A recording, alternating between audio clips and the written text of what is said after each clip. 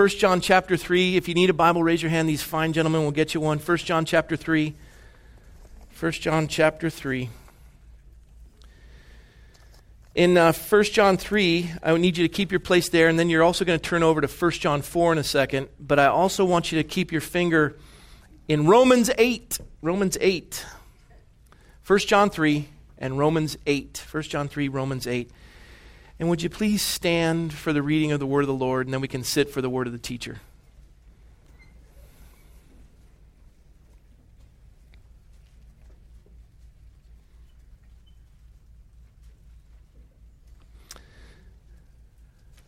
First John 3:1. We're only going to do one verse this morning out of 1 John 3:1. It says, "Behold, what manner of love the Father has bestowed on us, that we should be called the children of God.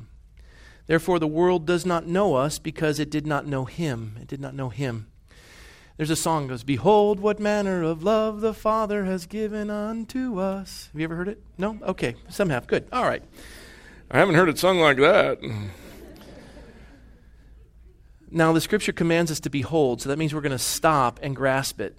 Don't go any further till you understand this. That's why we're only doing one verse. But I do want us to look at 1 John 4:8 because it gives us insight into 1 John 3:1. 1 John 4:8 says, "He who does not love does not know God, for God is love." He who does not know love does not know God, for God is love. That ties in with 1 John 3:1 that says, "Therefore the world doesn't know us because they didn't know Him." Why didn't they know Him? Because they didn't know love. "Oh, Pastor, the world knows love." No, they don't. No, they do. No, they don't. What about the song, "All you need is love"? Yeah, they don't know it. "Oh, but Pastor, I was watching television the other day. They were making love." Yeah, no, they don't know it. I'll explain real quick. Romans 8, then I'll let you sit down. Romans 8, verse 12. Apostle Paul writing, he says, "Therefore, brethren, we are debtors, not to the flesh, to live according to the flesh. For if you live according to the flesh, you will die. But if by the Spirit you put to death the deeds of the body, you will live." Now, verse 14. "For as many as are led by the Spirit of God, these are" what? Sons of God. He's going to be your father. "For you did not receive the spirit of bondage, again to fear, but you received the spirit of" what? Adoption, "by whom we cry, Abba, Father," which means Papa or Daddy. "The Spirit Himself bears witness with our spirit that we are" what? Children of God. "And if children, then heirs." Anybody want an inheritance? Amen. My godfather gave me $36,000. My daughter spent it all for the wedding. But I like to be an heir. Amen? Yes. Although it wasn't an heir, he's still alive. "Heirs of God, joint heirs with Christ." And then it says, "If indeed we suffer with Him, that we also may be glorified together." So those are our passages, and we'll take a look at them. Lord, we ask your blessing on the study of your word. And thank you, God, for such a precious fellowship. They go through a congregational meeting and have just a handful of questions that aren't even contrary, and just a joy and a faithfulness. And Lord, I'm just so privileged to be the pastor of this church. So Lord, would you bless the folks today through the study of your word. And Holy Spirit, lead us into all truth. Show us what love is, God, that we behold what manner of love that you speak of. And we ask this in Jesus' name. Amen? Amen? Have a seat.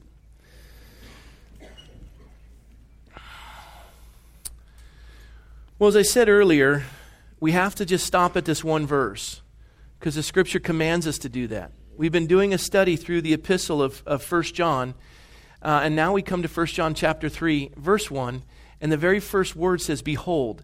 It means take a hold, completely understand, grasp it before you move on. It's almost like the term you have in the Psalms. It says Selah. It says meditate on this. This concept of behold. You need to get this or you won't understand anything else. Grasp this. And what is it we grasp? He says, well, you grasp what manner of love that God the Father has bestowed. It's a treasure. He's bestowed on you this kind of love that would declare you and me to be children of God. What kind of love is this? What kind of love is this that God speaks of? What kind of love is this that He would bestow, treasure us with, that we could then be declared children of God, that our spirit would bear witness with His, and we would cry, Abba, Father, Papa, Daddy, that we're adopted, that we're heirs, joint heirs with Christ, I mean, that's a powerful name, that under heaven there's no other name in which we be saved, that every knee will bow and every tongue confess that Jesus Christ is Lord to the glory of the Father. That's our brother, and we're joint heirs with him. A lot of you know I have 4 homegrown kids, 1 grafted. Natasha's right in the middle. We adopted her from Russia when she was 12. She's 19 now. 4 homegrown, 1 grafted. I remember being in Russia, and Natasha at 12 years of age, she wasn't probably completely sure what she was doing, but she said yes, that I want them to be my parents. We agreed to it. She may not have known what she was doing, but we knew what we were doing. We knew what we were doing. And the laws of the land, that when you adopt a child, they're stronger than biological bonds. Natasha immediately is a joint heir of my estate, which that's not much, but that's neither here nor there. She's an heir to the estate. She has full standing as any other child, having been adopted. We always joke that she was Michelle's largest baby and longest delivery. And she's my little girl. I love her.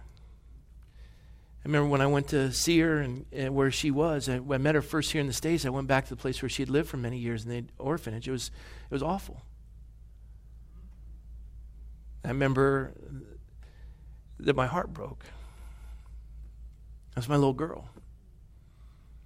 And you know when you sign up to adopt a 12-year-old that's gone through watching her parents leave when she was young and her grandfather die and her grandmother burn down the house and her aunt go through trauma and then being put as a ward of the state and never allowing them to have custody, and she's raised in an orphanage, and you see the orphanage. You know that little 12-year-old comes with some baggage. But nothing can separate her from my love. She will always be my girl. She'll always be my daughter. Always. And the Bible says, he who's been placed in the Father's hand, no man can remove. Nobody takes Dad's kids. You come messing with my daughter, you're going to be picking up your teeth with your broken arm. Right? And that's how it is. That's how the Father feels about you. You're adopted. It's no different. He's given you the keys to the kingdom, just like he gave his Son. The Son whom he loves.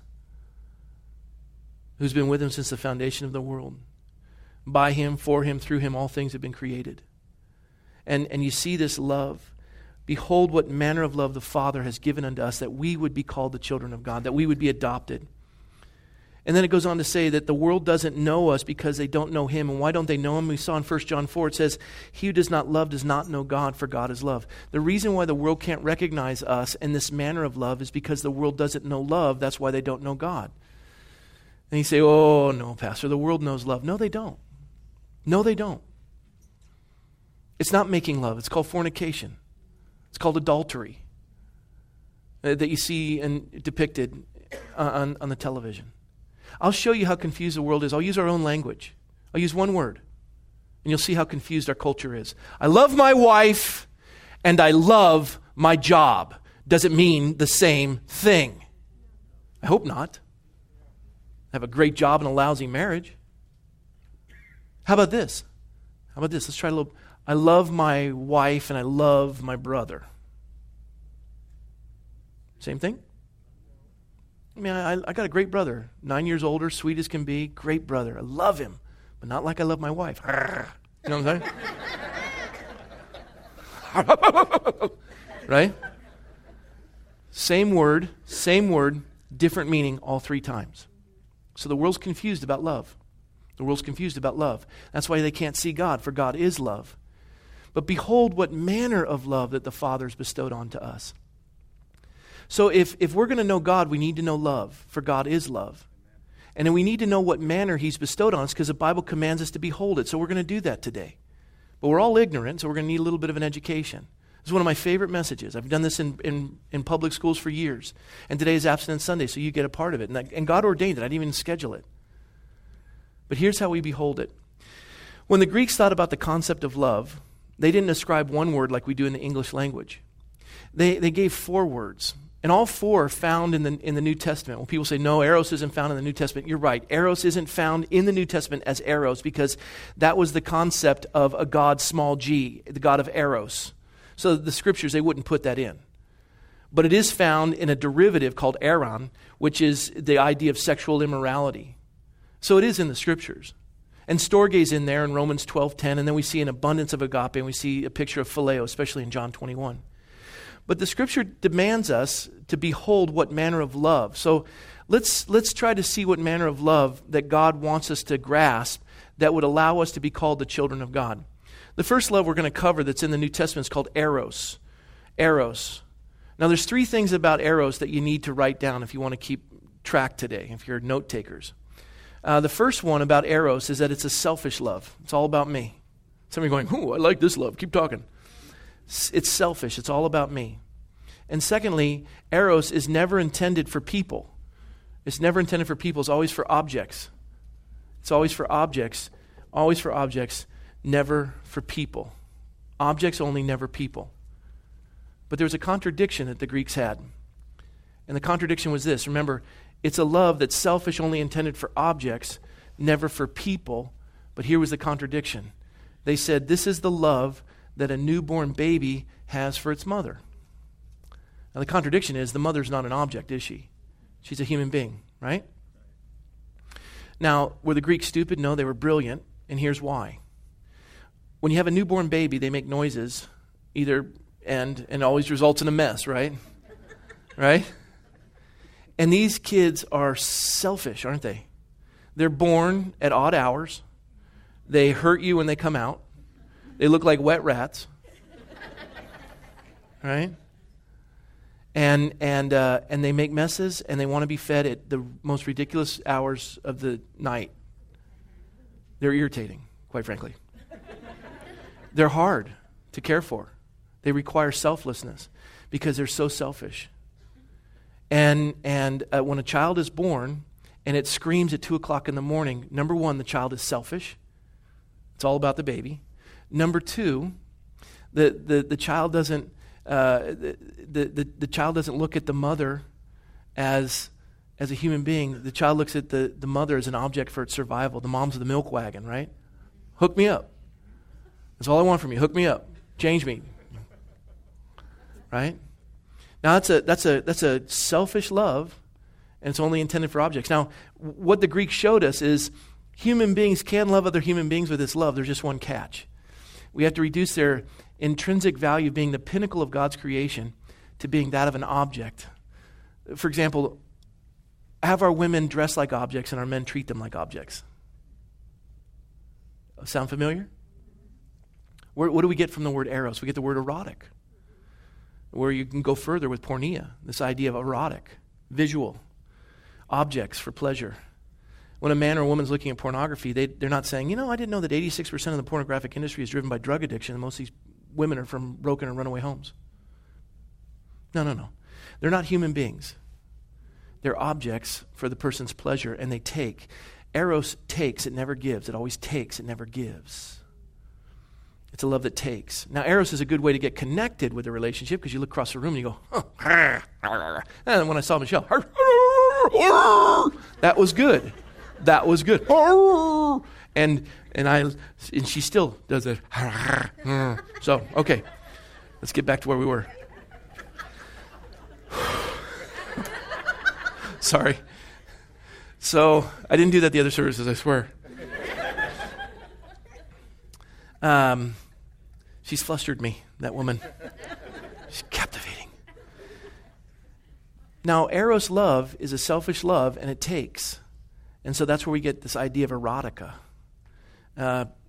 Images. And they're not human beings, they're objects for our pleasure. And that's a culture that takes and destroys, never gives. Pornography, I mean, you think about it. Pornography, every depiction of it is humiliating, violent, degrading, punishing. It's angry, it's forceful. There's not tenderness, there's not intimacy.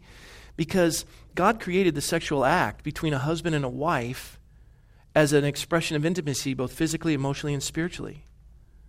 That you would have this expression of where your heart's been knitted over these 15 procedures, these 15 segments of intimacy that you build over time before you ever get to the sexual act. And there's 200 hours invested in each. I've watched Molly and Micah for almost 4 years grow as friends, and God's calling them to this place. They're both chaste and ready to give their heart to each other and their lives to each other. But they've worked through this process. So they know each other. I mean, if a relationship begins in bed, you spend the rest of your life trying to figure out who it is you got married to. And when trials come, you don't even know who this person is. And this is why God gave us this gift of sex, so that we can express ourselves intimately. But intimacy doesn't come through erotica. Intimacy is taking. It's a love that takes. It's not a love that gives. And it reduces God's creation to being that of an object. Now, it's the lowest form of love, but it's the most prolific form of love in our culture today. And that is not what God commanded us to behold. That's not the manner of love that the Father has given unto us. That doesn't hold a family together. That's worthless. As a matter of fact, erotic or eros love destroys families if it isn't put in check. Because it's all about you. It's selfish. And I'll sleep with the secretary if it means me being happy. And no man starts out going, today's the day I'm going to commit adultery and ruin my marriage and have my kids spend Christmas at somebody else's house calling him daddy. And eros begins selfishly. Every little step of it. Now, when the scripture says, behold what manner of love, there's another love. It's called storge. It's found in Romans 12:10. Storge is familial love. It's the love we have as a family of Christ. It says in Romans 12, it says, be kindly affectionate to one another with brotherly love, in honor, giving preference to one another. It's this idea that we dwell together as a family. It's the love you have for your family. Your mom, your dad, your sisters, your brothers. It's a love that you commit to a family. And that's how God commands us in Romans 12:10 to be as a church. Now, granted, Calvary Chapel doesn't do membership, but one of the things that bugs me, and the reason why we don't do membership, is because the church was stuffy and old back when Calvary Chapel started, and people looked at membership as their relationship to the Lord, and it was anything but that. And they would hold pride that I'm a member of the First Presbyterian Church of the corner of arrogance and evil. And, but now we have a relationship with the Lord, but what we found is people look at a church from a consumer mentality, because we've been running the church like a business so long instead of a family, that we now call you giving units, and we want to have a seeker-sensitive model where we can appeal to your felt needs so that we can market it properly. Well, you run a church like a business, then what you win people with is what you win them to, and now the church is a business. Well, it's not supposed to be a business. It's a family, storge, a love for one another. You don't shop a church. You covenant with a church and you stick it out. If you left a church the way you leave your family, or you leave your family the way you left a church, we'd be decimated. Somebody said something wrong to me, or they turned aside, or they weren't nice to me, or I can't believe the pastor didn't call me on my birthday, or just give it time. I will let you down many times. But that's what family does. We stick it out. Endeavor to keep the unity of the Spirit and the bond of peace. Ephesians 4. That's storge. But that's not what manner of love the Father has bestowed on us either. That's not what the Scriptures speak of. As important as it is, it's not the manner of love that's been bestowed on us. I'll tell you what the manner of love is. And there's one that reaches into two. The love that is written here in 1 John chapter 3, verse 1 is what we call agape. Agape is the reverse of eros. What is eros? Remember, it was selfish. It was only for objects. It was the baby's love for the mother. Well, agape is selfless. Selfless. It gives. And it's only intended for human beings, never for anything else, not even animals. I'm sorry for some of you who are upset by that. I love my dog too. If my dog will be in heaven, he has the gift of hospitality. He greets you with a holy kiss every time you come in. And he's an amazing animal. But God hasn't given me agape for that dog. That dog is instinctual. It doesn't have what we have as a trichotomy, body, soul, and spirit.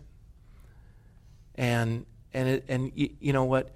We love to think as dogs as humans, but that's a destruction of a culture, by the way. I mean, there's that park in Washington, D.C. that no longer allows children. It's only for dogs because it's an affluent area. Because dogs love us. You know why? Pets are a little easier to care for than children. I remember taking my dachshund into the vet, and we've even trained our vets to look at dogs as human. And I went in, and they're going, it's going to be $9,000 for surgery because he's paralyzed in the back quarter of his body, and we're going to redo and put titanium, and we're going to, as he's telling me with his gold Rolex and the diamonds, and we're going to do this thing here, and we're going to get the dog up, and we can arrange finance plans for you. And I said, I'm sorry, what about the shot that puts a dog down? Oh, well, Mr. McCoy, why don't you sit over in this room and just contemplate the heaviness of that decision because, the dog, I'm like, wait a minute, I'm sorry. What are they teaching in vet school? That's $9,000. I have college to pay for my kids. I love my dog. I just took my dog. I walked out. I fashioned a harness. I made it myself. I'd walk the dog around with a harness. They'd go to the bathroom in the lawn, and I'd bring it back in. It would just sit there and wouldn't move. And then he'd let me know when I had harnessed him out again and bring him back in. He's just walking on the front too going, this is so cool. This is so cool. And you know what? He healed himself 6 weeks. $9,000 saved.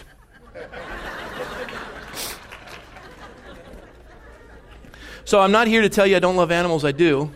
But animals are not people. I love my animals. But put it into perspective. Behold what manner of love the Father has given unto us. So we have to behold it. What is it that He's bestowed onto us? It's agape. What is agape? It's a selfless love only intended for humans, and it's the love that the mother has for the baby.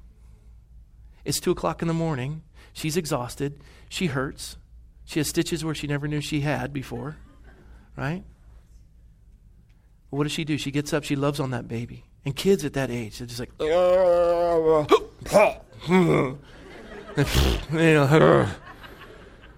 no fun.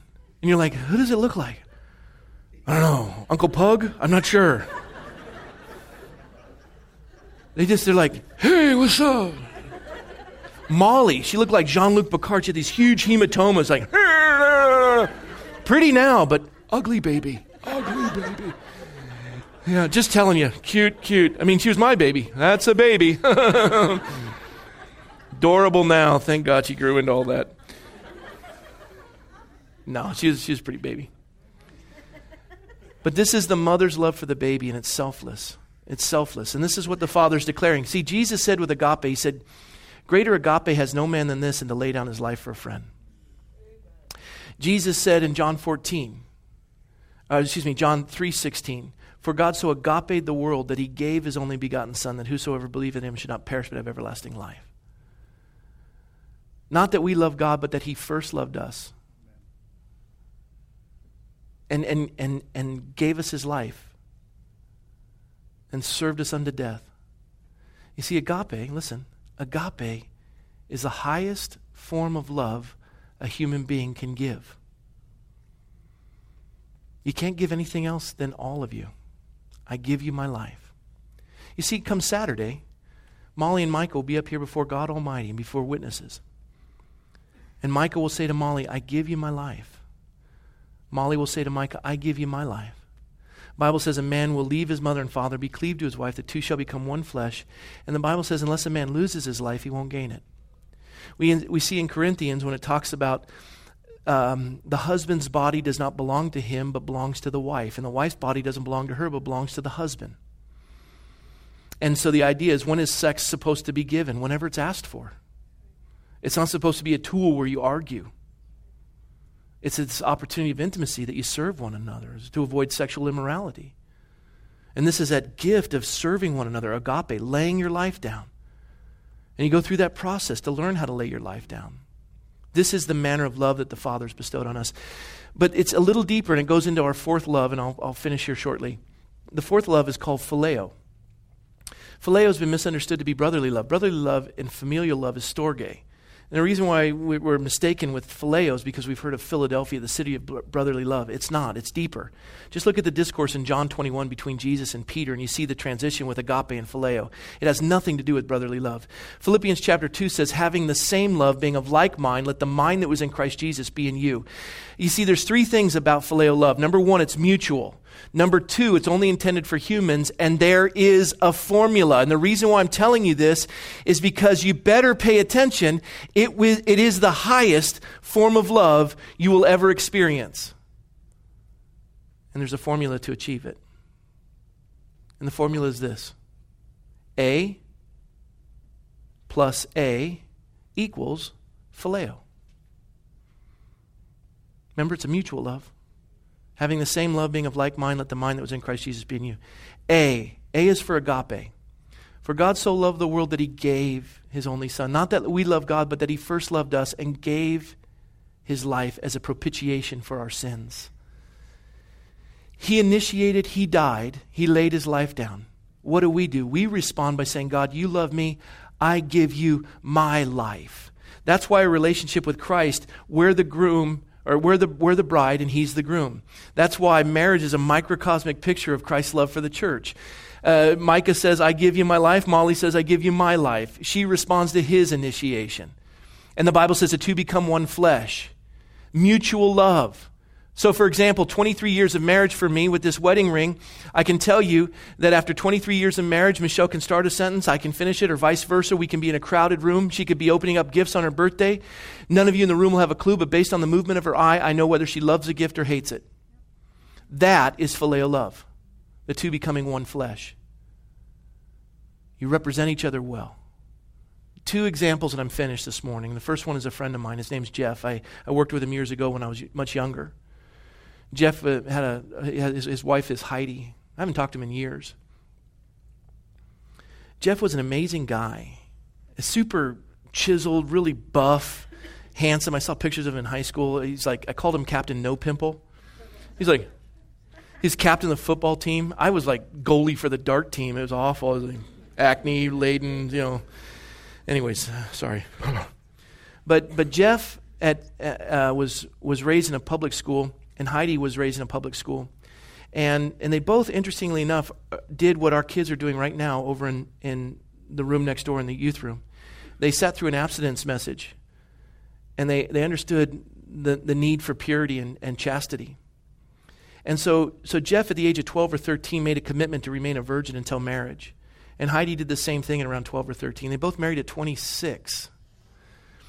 And I was sharing this story in a public school one time, and I told him this. I said, the very first time that Jeff ever kissed a woman romantically, and the very first time Heidi ever kissed a man romantically, was at the altar before God and witnesses when they exchanged vows, and they said, I do. The very first time they experienced a sexual experience was when they crossed the honeymoon threshold. And that was it. They didn't have to worry about pregnancy. They didn't have to worry about sexually transmitted disease. They hadn't been with anyone else. They were looking forward to pregnancy because that's what you do in marriage, right?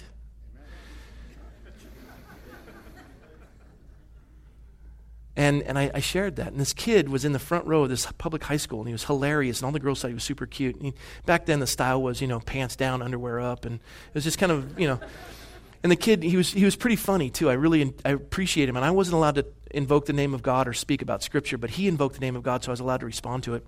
And he said this to me. He goes, I got 2 questions for you. And all the girls are going, he's so cute. And I go, okay, what is it? And he goes, I'm studying my physiology class that the four most intense drives of a male. You got air, you can go about 3 minutes without air, and then you got water, you can go about 3 days without water, and then food, you go about 4 days without food. And I hear number 4 is like the sex drive. It's like really intense for a male. I'm like, yeah. And then I hear, too, that a male sex drive peaks at the age of 18. Is that right? Yeah, no, that's right. And then I was also thinking, I read somewhere that a male adolescent has a sexual thought every 15 or 18 seconds. It's not real big or major or minor, but they think about it a lot. I mean, I do. I'm like, yeah. And girls, he's so cute. And I'm like, weirdo. And I go, yeah, that's right. He goes, okay, here's my question then. I go, okay, what is it? Actually, 2 questions. I go, okay, what are they? He goes, first question is, don't you test drive a car before you buy it? And all the girls are going, and then he goes, and then the next question is, if this is true about all these physiological aspects, why would God make you this way, make you as an adolescent, 12 or 13 years of age when you're sexually aware, and say, wait, and this guy waits until he's 26, 13 years and misses his sexual peak. Why would God do that? Is he cruel or something? That kid stumped me. I go, well, let me answer your first question.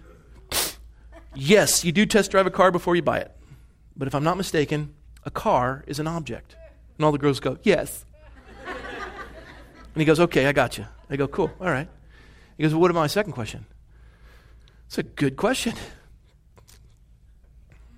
But I was praying the whole time because it says in James, if you lack wisdom, and I just said, God, help me. And God said, ask him about his dad. It was the coolest thing. Not an audible voice, but it was a huge impression. And I looked at him, I said, yeah, you got a good dad? He's like, no, he's a jerk. Oh. Is he a good husband to your mom? No, he's a jerk. He left my family. Why? What's that have to do with it? And I'm kind of like, yeah, Lord, what does that have to do with it? And the Lord whispers to my heart and says, tell him about Jeff. Now, I had working knowledge of Jeff. He's my friend. And I said, the reason why God made you this way, my answer to you is Jeff. And the kid goes, what do you mean? I go, let me tell you about Jeff. A guy who takes the fourth most intense drive he possesses as a male, puts it on hold from the age of 12 to 26, misses his sexual peak, lays his life down to keep himself safe. Safe, Webster's dictionary says free from harm or danger, 0% chance. Just turn around a condom box and read it. It's not safe. It's not free from harm or danger. And they'll never invent a condom that'll protect your heart. And I looked at him and I said, a guy like Jeff who takes the fourth most intense drive he possesses, puts it on hold from 12 to 26. I said, let me tell you about Jeff. He works a 60-hour work week and still makes it to all of his kids' soccer games and sports games. I've been at his house. He's a Raider fan. I'm a Charger fan. We were watching a Raiders football game. It was fourth quarter. The score was tied. There was a minute remaining on the clock. His team was within the 10-yard line getting ready to score. We were glued to the television set. His wife comes through the door with groceries and kids hanging on him. He turned off the TV and helped her in with the groceries. I'm like, dude, I'm not even a Raider fan. What are you doing? Most women would faint. He helps her in with the groceries. I was at his house for dinner party. Dinner was over. He started helping with the dishes. Most women really would go into cardiac arrest. This was my favorite, though. This was by far my favorite. His 2-year-old son comes into the room during a party with a diaper so filled, it was leaking. It was so nasty, he would walk by people and they go, plants were wilting, birds were falling out of the sky, everybody's eyes are watering, it's like toxic coming through.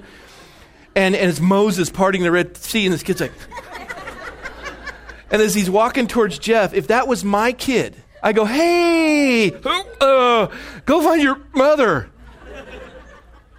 Jeff said, hey, buddy, let's go change that diaper. Why? From 12 to 26, he was denying himself for the sake of another human being, learning how to serve. You want to be great in God's kingdom, be a servant of all. He's learning how to be a father and a husband. I turned to that kid and I said, how would you have liked to have had a dad like that? And how would you like to have your mom have a husband like that? He goes, yeah. Yeah. I said to that kid, I said, you don't get to pick the parents you get in this world, but you can pick the kind of parent you're going to be. And God wants to do that in your life. And bless that kid's heart. He was responsive to it. And I told him one more thing. I said, I can relate to you because I wish I had had a dad like Jeff. I told him I wish my mom had a husband like Jeff. My dad wasn't awful, but he'd had some struggles. And we weren't a Christian home. We didn't grow up in church. And I remember the sex talk I had with my dad. I was 14. He goes, you getting any? That was my talk. I'm like, getting any what? I'm like, what are you? I mean, it was so odd. It was just weird. And do I talk to him? Do I respond? What do I say? It was weird. And that was it. And my dad committed adultery, you know. And my mom struggled. She drank. She was an alcoholic for a season. And I at 16 years of age, I get a job as a lifeguard on the beach in Coronado. First city beach lifeguard at that age. I know it's hard to believe I was a lifeguard. I look like a buoy, but I was a lifeguard. And I remember girls were everywhere. And we were 9 miles from the Mexican border. I was drunk most of that summer. We'd go down to Mexico and party. I was with these older lifeguards. And there's this one girl I met on the beach. Her parents were fully Italian. They'd immigrated to the United States. They'd spent half the summer in Italy and half the summer in Coronado. They lived in the LA area, and they were very wealthy. And we went out, and I asked her, I said, hey, when are we going to sleep together? And she said, I'm saving myself for the man that loves me. Behold, what manner of love? Well, I didn't know love. I didn't know God. I didn't have a clue. What do you think I said to her? Yeah. That's all I got to say to get what I want. And I did, and we did. And of course, relationships reduce the least common denominator, and you get tired of it, and everything revolves around that. And it's not the way God intended it. And so we broke up, and I went back to being a jerk. She went back to Italy. She went off to Italy. I remember coming home from work, and the phone rings. It's a Italian operator, and then she gets on the line. I'm like, what are you calling me for? It's over. We broke up. She goes, I'm pregnant. I go, it's not my fault.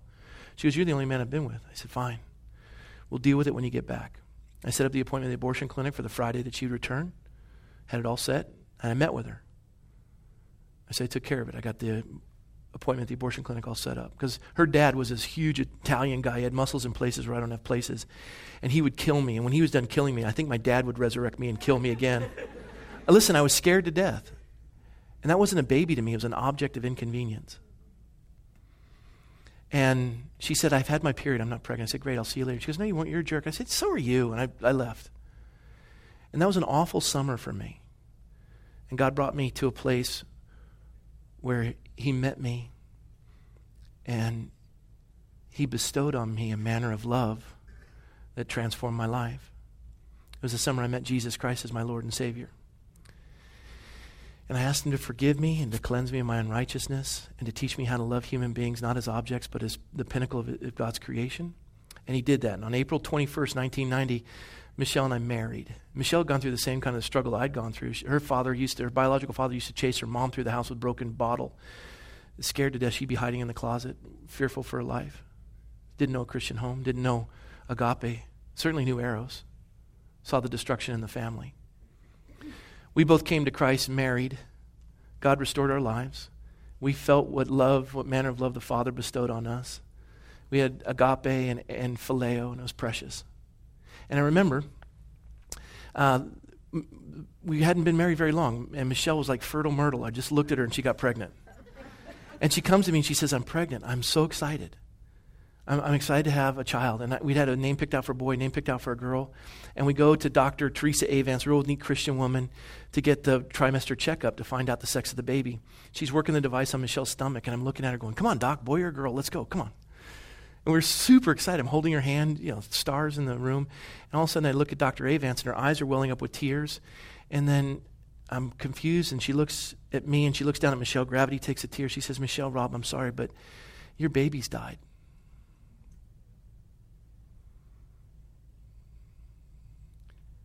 And Michelle squeezed my hand.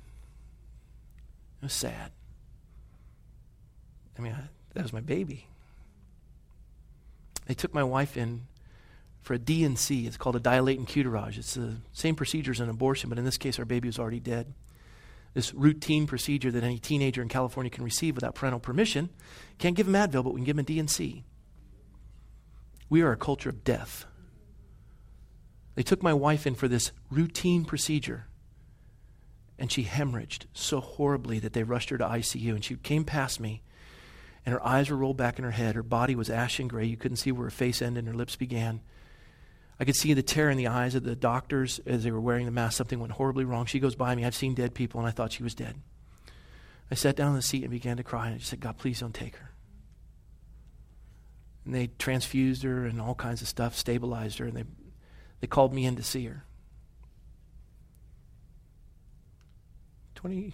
23 years ago. It's like it was yesterday. Came around the corner, and she had tubes running in and out of her body, and her hair was thrashed, and her lips were cracked from dehydration, and her eyes were rolled back in her head. She's still ashen gray. I held her hand. It was ice cold. And I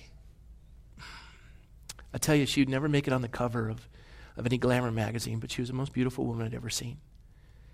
I remember just telling her, please don't die. I can't live without you. And she lived. But in that moment, and I'll close with this, in that moment, the Lord asked me another question.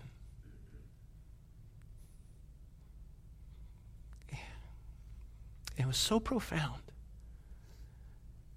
that it brought me to a place to really grasp and behold what manner of love.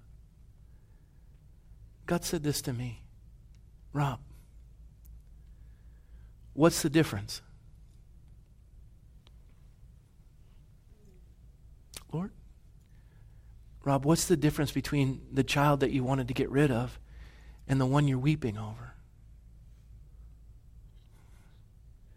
Well, Lord, that was an object of inconvenience that I would get rid of to protect myself from being beaten up by the big Italian guy.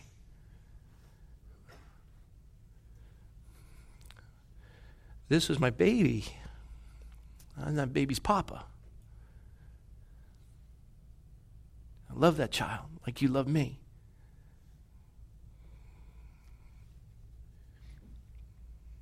It's a baby, Lord. Created in your image. It's a blessing from you. It was at that moment that I beheld what manner of love. And then Michelle lived, but our baby died. And I thought about that as I looked at this contrast that God gave me. And as painful as this day was when I lost my baby and I almost lost my wife, I wouldn't give up one day of this for 1,000 of these. A free and easy lifeguard. Because on this day when I lost my baby and I almost lost my wife, I've never felt more loved and more human in all my life. Sex is what can I get. Love is what can I give. That's what manner of love the Father's bestowed on us. The world will know we're Christians by our love for one another. It's not a game. We're not here to take and destroy. We're here to give and to lay our life down as a ransom for the many. That's how the world will know God. Because we love the way He loves. It's not an object of inconvenience. It's not a blob of tissue. It's a baby. And it's to be loved and to be cherished and to be cared for. I'm not here to condemn those who've aborted. I'm here to encourage you with conviction to change the world. Behold, what manner of love the Father has given unto us. That we would be called the children of God. To whom much is given, much is required. We're heirs and joint heirs with Christ. Live accordingly. I'll show you this. Couple comes in, sits down in my office. They're going through marriage counseling, struggles. It doesn't always happen this way, but most of the time. I'll turn to the wife, I'll go, what's wrong? She'll say, he doesn't appreciate me. He treats me like an object. I'm sick of it. I go, okay. She's crying. I say to the husband, what's wrong? He goes, man, I work 60 hours a week, bust hum. She says I treat her like an object. I'm sick of it. I go, okay. I turn to the wife. I go, when did you give your husband permission to treat you like an object? Her tears turn to anger. Never. I never gave him permission to treat me like an object. Never. I go, okay. I turn to the husband. Did you guys sleep together before you're married? Yeah, so what? Who doesn't? I turn to the wife. That's when you gave him permission to treat you this way, when you said you weren't worth waiting for and you could be treated like an object. We're Christians. We do it differently. Amen. We've been created in the image of God, so is everyone else on this earth, and we teach them how to love. And they'll know we're Christians by our love for one another. We have to behold this if we're going any further in this text. This is who we are, and this is how we love. Amen? Amen. Amen. So behold what manner of love the Father has bestowed on you and me, that we will be called the children of God. Amen? Amen. All right, let's close in prayer. Father, thank you for your word. Thank you for the clarity through your word of who you are, your love, and what that love means and how that love operates. And it's a love that gives. And so, Lord, we thank you for agape and phileo, storge, even, Lord, eros when it's done correctly. And we praise you, Lord, and we thank you. Bless your people that we would walk in this love. And we thank you in Jesus' name. Amen. Listen, a message this tough, you got to pray it in. And there's going to be some heartache with a number of you. And when I came face to face with a lot of this, the first thing I did was call my pastor. I just started to pray with folks. God wants to do that with you. I'm going to have these prayer folks come up, and we're going to close with a song of worship. Even if there's a need or there's somebody in your family that this touched you and you want to intercede on their behalf, get up here and pray. Don't leave here without doing business with the Lord. Let God minister. This is a great time. Give it legs. Amen? Let's stand and worship the Lord. Take opportunity to come on up and pray. God bless you guys. Bless the Lord, oh my soul, oh my soul.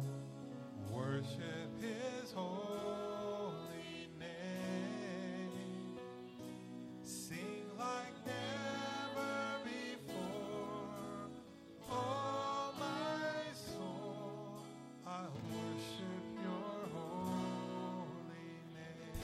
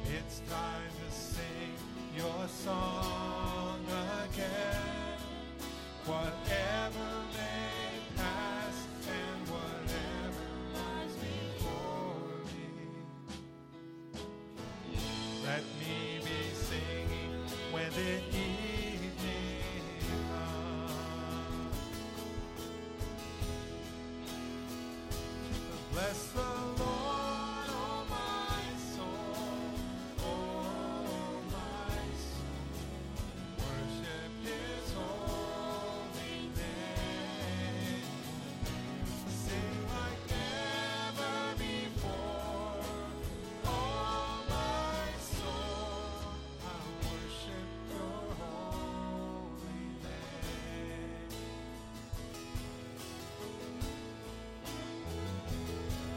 You're rich in love and you're slow to anger. Your name is great and your heart is kind. For all Your goodness I will keep on singing. 10,000 reasons for my heart to find. Bless the Lord, oh my soul, oh my soul.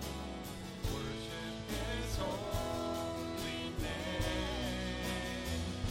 Sing like never before, oh my soul. I worship Your holy name.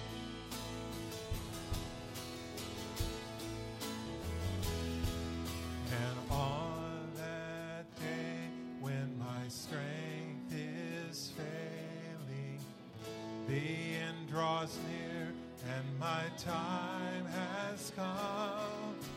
Still my soul will sing Your praise unending. 10,000 years and then forevermore.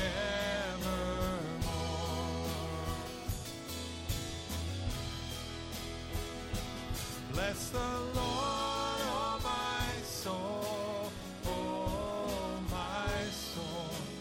Worship His holy name. Sing like never before, oh my soul. I worship Your holy name. Lord, I worship Your holy name. Lord, I worship Your holy name.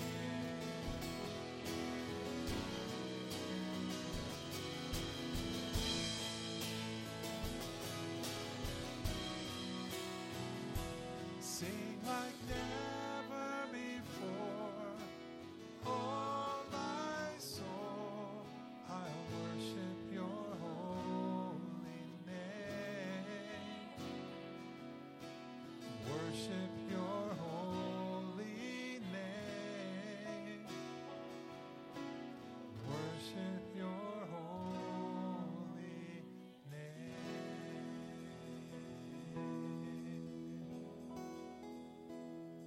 Amen. Lord bless you. If you would like prayer, there'll still be folks up here waiting to pray with you, so come up here and we'll pray with you.